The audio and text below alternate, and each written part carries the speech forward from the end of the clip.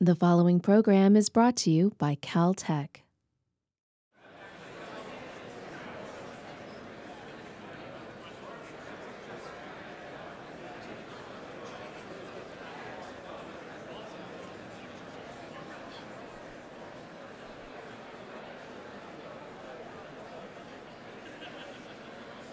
And next we will have Paul Goldsmith, who is the chief technologist for astronomy and physics at JPL.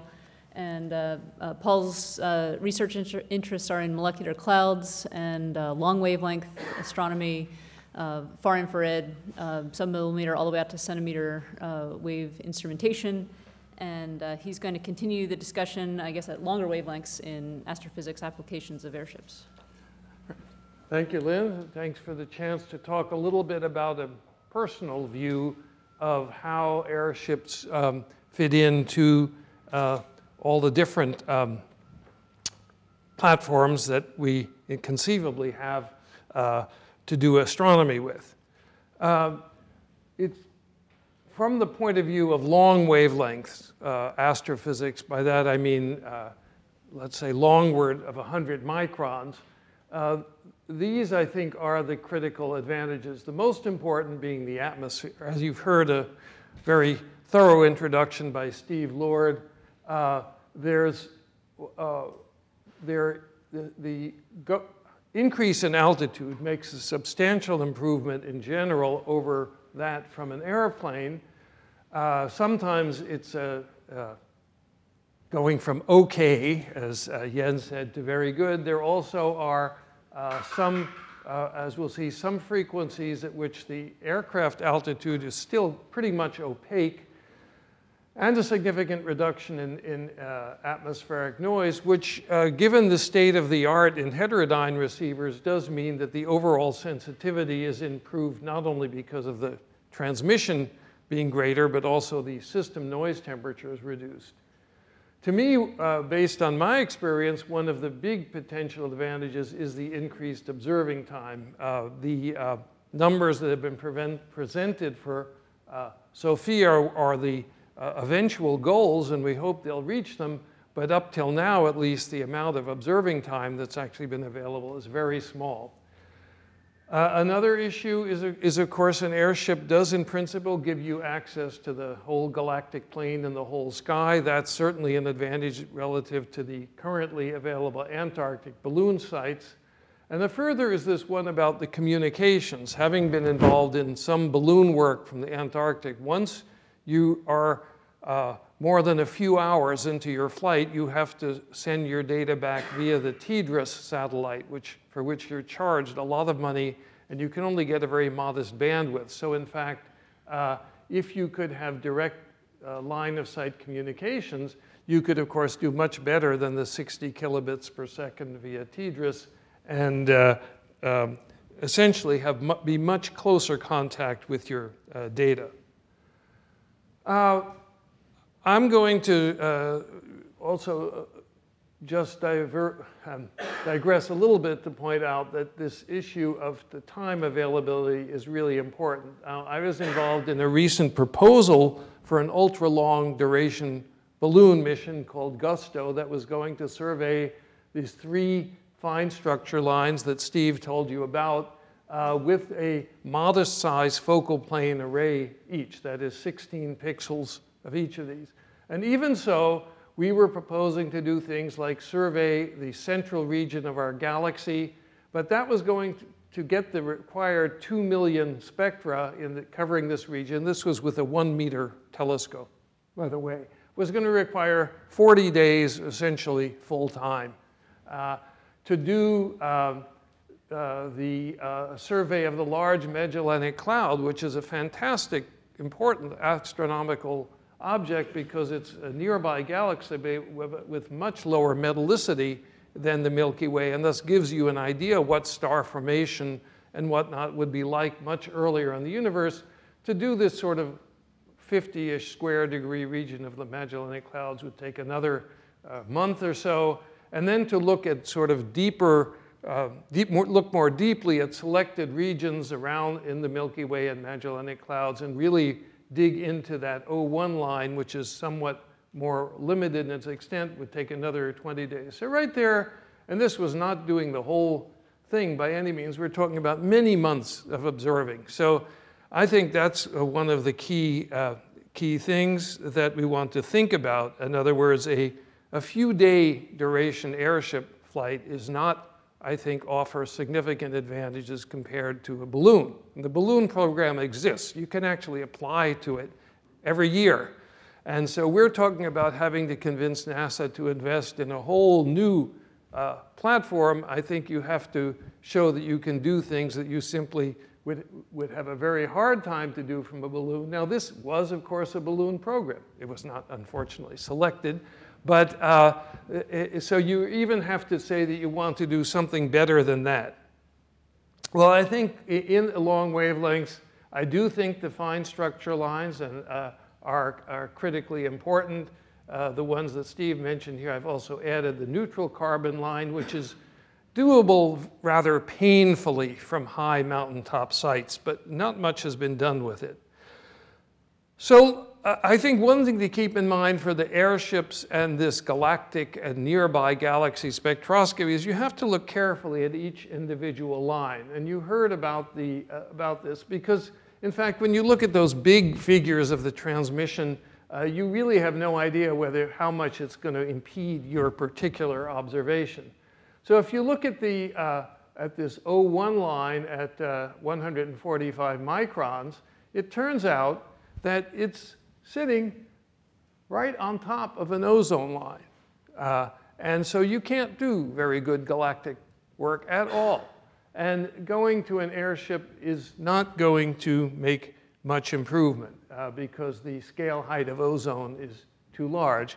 On the other hand, if you look at these other redshifts, look here at some here and here, those do improve significantly if you go up to 60,000 feet. So you do get some help, but it's not going to be dramatic. Steve actually already showed this image, which is, of course, done with his program ATRAN, and I think my request to Steve would be that he enable ATRAN to go to higher altitudes than 60,000 feet routinely, which is its current, the public upper limit. But even going there, you do see this huge advantage. This is at zenith for O1. From Sophia altitude, you would typically get 70% transmission. But you can't look at zenith with Sophia. You remember they had to limit the size of the hole in the airplane. And so you're always looking at roughly 2 air masses or more. So you have, instead, you're down at about 50% transmission. Well, typically, if you're looking, you'll try to do a little better, but okay. The actual situation, of course, gets immediately much worse once you try to look out into the slightly redshifted universe. And that's where you do see a huge improvement when you go up to airship altitude. Of course, a balloon is even better. But I think you have to, therefore, construct the science case fairly carefully. Now, naturally, the C1 line is, I think, of great interest. The C1 line is the most luminous far infrared line from external galaxies and from the Milky Way. That's in part because it comes from almost every phase of the interstellar medium. It's so easy to ionize carbon that you see ionized carbon from the diffuse interstellar medium, from PDRs, and even from H2 regions. Those all contribute. The only way you're going to disentangle that is to have high-resolution spectroscopy. And these are some examples of Herschel GOTC plus spectra, just showing that indeed you can distinguish looking through these different regions from the line widths and velocities. So that's the kind of system you want, I think.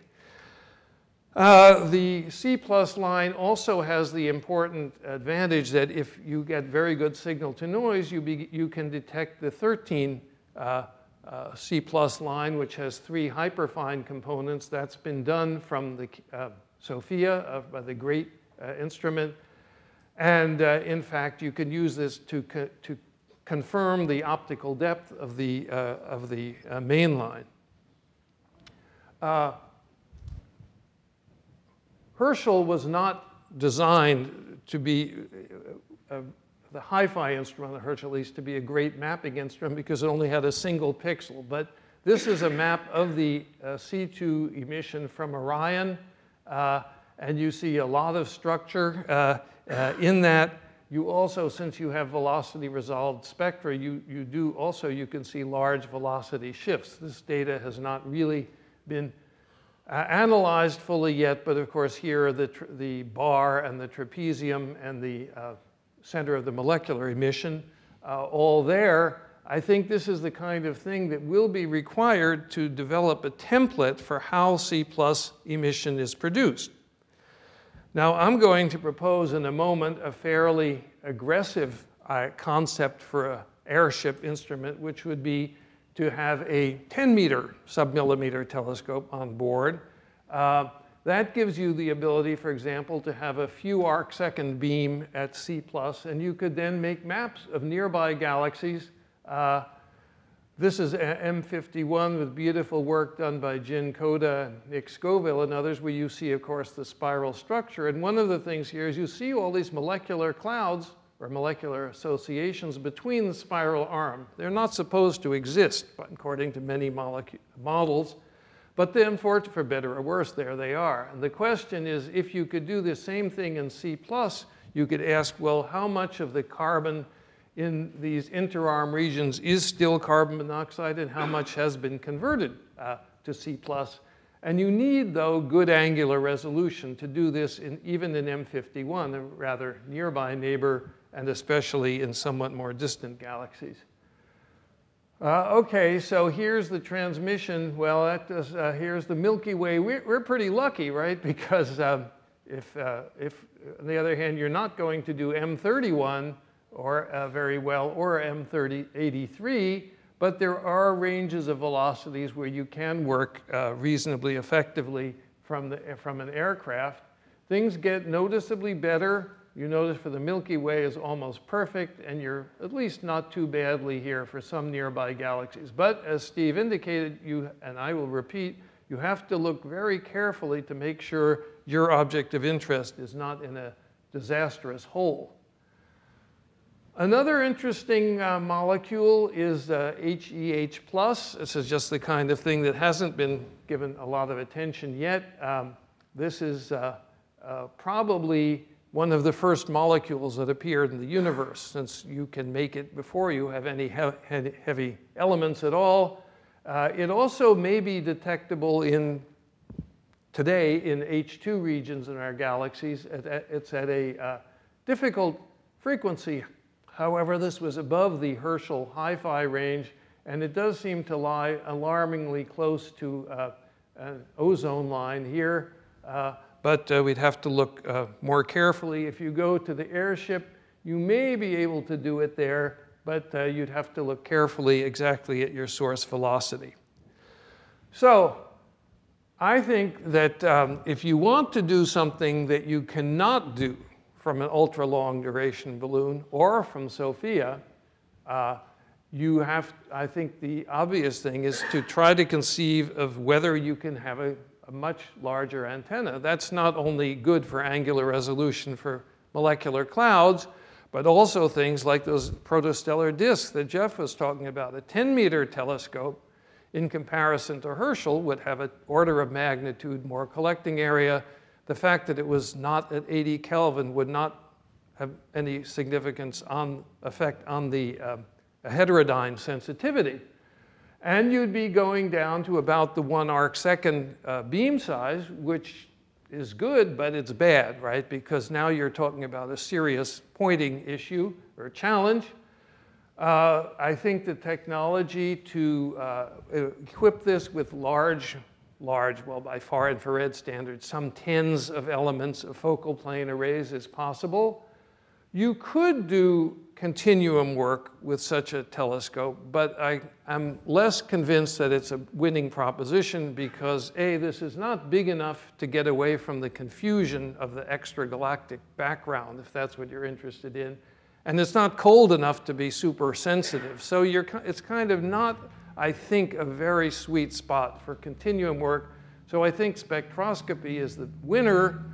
Polarimetry is kind of interesting. There is, of course, the ability to study magnetic fields via the continuum absorption or emission from dust.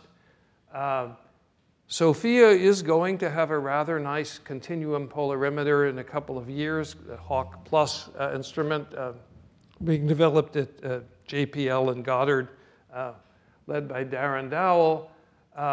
You would have some interesting work to do at longer wavelengths for looking at cooler molecular clouds, which are basically too cold to emit at the 100 micron range of Hawk Plus. But that's that needs the kind of thing that needs further study. 10 meters is, to say the least, an arbitrary choice. You could scale this down. As I mentioned, a 1 meter telescope is entirely doable from an ultra-long duration balloon for large-scale surveys. SOFIA is equipped with a rather nice 2.4 meter telescope, but gives you limited observing time. I think that that you need to, though, look more aggressively into larger things. I'll just point out, this, just because I had this nice picture, this was the design of a 1 meter offset CFRP telescope for Gusto. So it's like the telescopes used on WMAP or Planck or any CMB experiment with no blockage, high efficiency.